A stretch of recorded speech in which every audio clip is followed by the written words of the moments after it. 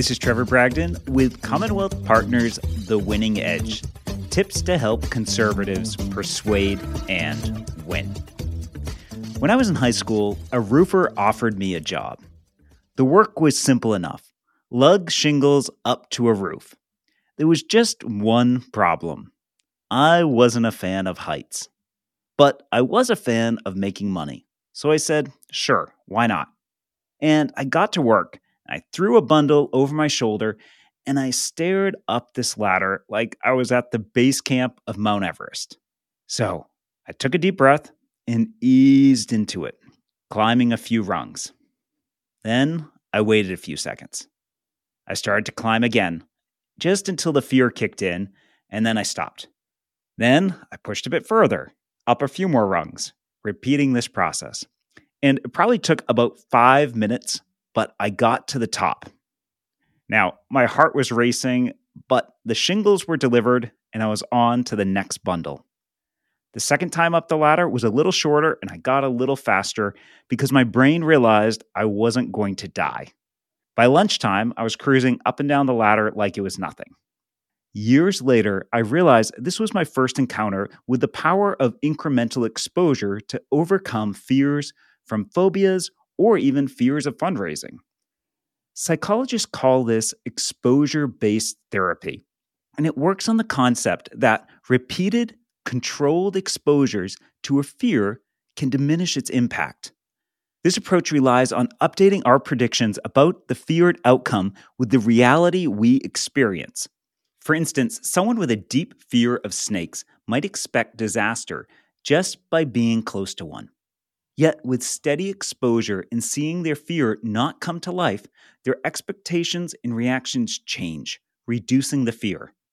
There's this striking video on YouTube of this woman who's initially paralyzed by her fear of snakes, but then just 3 hours later is comfortable holding a snake and even draping it around her neck through this exposure-based therapy. Now, fundraising might not scare people the same way snakes or heights do, but it still can be intimidating and it makes us uncomfortable. And it's this initial apprehension that often stalls us.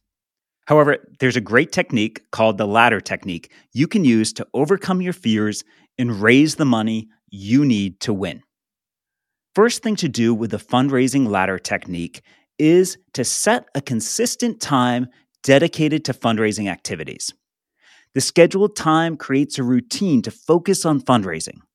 For example, you put a reoccurring meeting on your calendar for each day for 20 minutes as you get started. You block off, say, 6 to 6:20 p.m. each night to fundraise. Second, set a fundraising goal for this time.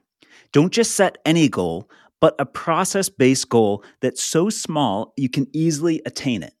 A process-based goal is a goal that relies on your effort rather than an outcome, like counting the number of phone calls, but not how much money you raise. You can always make a certain number of phone calls, but your total that you fundraise will vary based on a whole bunch of factors. So, for example, your goal could be as simple as make one donor phone call. So now you've blocked off time and you have a goal, it's time to approach that fundraising ladder. For this step, I want you to imagine a ladder placed against a wall with a task written on each rung. As you complete each task, you move up the ladder and the tasks get a little harder. For example, the first rung might be something as simple as read your fundraising script out loud once, or print off your call sheets, or open the Excel document with a list of people to call. These small steps represent that first rung on your metaphorical ladder. The key is to begin with modest, easily attainable objectives. On the next rung, write 3 bullet points on what you'll say in a voicemail if you don't reach the donor. Then, decide the next rung. It could be typing the donor's number into your cell phone or finding them in your contacts. Now, the next rung might be difficult. Make that first call. Here, you may find you need to pause for a minute. Remind yourself that you're not Oliver Twist begging for a donation. You are partnering with these donors to change your state. So take a deep breath and hit call on your phone. Now, you'll likely go to voicemail on this first call, but if you reach that donor and they answer, you have that script right in front of you, and you can talk and ask them for money. After taking these initial steps and finding it more manageable than anticipated, increase your goal slightly. If one call was doable, aim for 2 or more. With each successive step, the task becomes less daunting as you adjust your perception on the difficulty of fundraising. If you reach a point where it seems overwhelming, it's okay to pause. And if it still seems overwhelming after a short break, it's okay to leave it for the next session. This approach ensures you're pushing yourself with a gradual, comfortable progress.